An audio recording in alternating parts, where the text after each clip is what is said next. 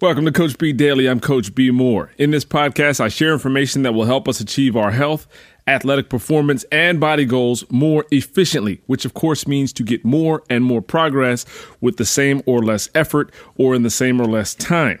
Before we get started, I'd like to remind you to subscribe to this podcast, Coach B Daily, on iTunes, Apple Podcasts, Google Play.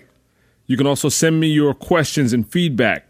I'm at Coach B Moore, CoachBemoore on Instagram and Twitter. You can follow this conversation on Facebook.com/eatingforabs. You can also visit eatingforabs.com to find out more about working with me directly on your goals. Today, we're going to talk about snacking. It's a popular topic. It's a question I get all the time. There are no universal answers, but the answers I'll give you today are all pretty damn good. Okay, so I made this list, and I was going to just tell you what I thought were a great list of snacks that would not set you back.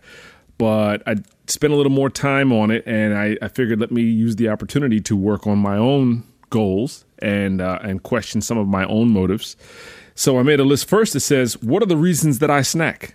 Me personally, not you, not what you guys have told me, but looking at myself, what are the reasons I snack? And I came up with 3. I snack for 3 primary reasons. Number 1 is hunger. Number 2 is emotional want. And I have a sub list under theirs. I want salty, I want sweet, and I want crunchy. And the third one is boredom. I snack because I'm bored. And snacking is like the Rubik's Cube for the tongue. And then I boiled those down as I looked at those, and I saw that list, and I'm being dead honest. These are the reasons that I snack. And those things boil down to 2 things for me. Number 1 is laziness or lack of planning, and the other one is crunchy. Those are the 2 underlying reasons that I snack. I'm being lazy or have been lazy. I have experienced a lack of planning, and I still want crunch. So here are my tips for better snacking. My tip number 1 for better snacking is super simple. Eat frequently. Have a plan. Lay it out. Don't be lazy and don't pretend like hunger's not coming. So eat frequently. Have a plan. And that varies depending on circumstance. Whether you're flying that day or you're going to be in your office or you're going to be in your car or you're going to be at your house, you've got to have options readily available. Have plenty of prepared food available. That could mean different things depending on if you're traveling. And that means I need to know which restaurants are going to be in my area that aren't going to set me back. Or if it means I know I'm going to a concert later, so I don't want to eat cheesy pretzels for dinner. Therefore, I got to eat before I go. Or I have a cooler in the trunk or whatever it means. But that's how you upstream snacking. Have a variety of salty, sweet, or crunchy, depending on what your thing is. Those are my things. Those might not be your things, but those are the ones that get me. Have those things readily available. And so for salty, sweet, and crunchy, I have solutions for me. And you should try yours, but mine are pretty good. And if you have something cool that you want to add to the list, I'd love to hear from you. My list is number 1, edamame, unprocessed soy, which is great for you. I'm not huge on soy, but I'm huge on unprocessed soy. So, you know, the tofus and the seitans and the faux chicken wings of the world, you can keep. I'll have tofu occasionally. But edamame, which is just soy, is fantastic. They typically come in like, they look like peas in a pod.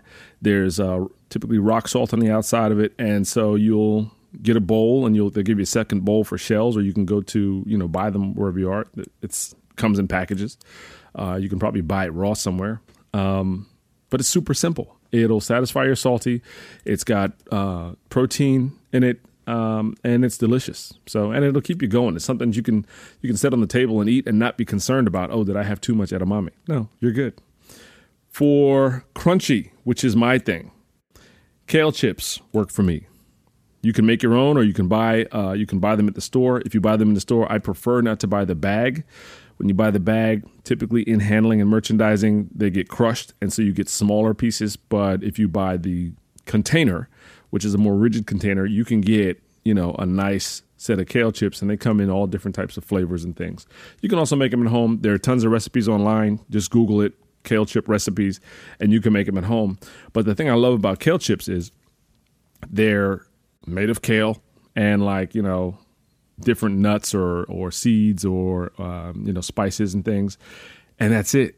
And when they're cooked and you bite them, they crunch like a chip.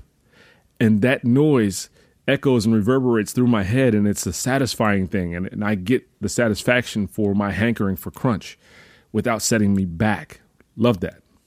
And my solution for sweet is super simple also. It's berries. Fresh, local berries where possible. Sometimes maybe an apple. I'm winning. So rule number 1, again, to refresh you, was eat frequently. Full meals. They can be smaller meals.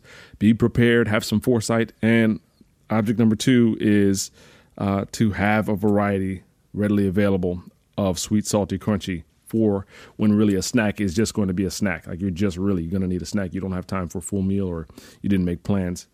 And that's it. And I gave you my list. I'd love to hear yours. If you've got some stuff to add, we can share it with folks. Maybe do an addendum episode. It'd be great. And that's it. I hope you're having a great day. Hope you had a great holiday weekend. I'm Coach B. Moore. This is Coach B Daily, the podcast, and I will talk to you tomorrow. Bye.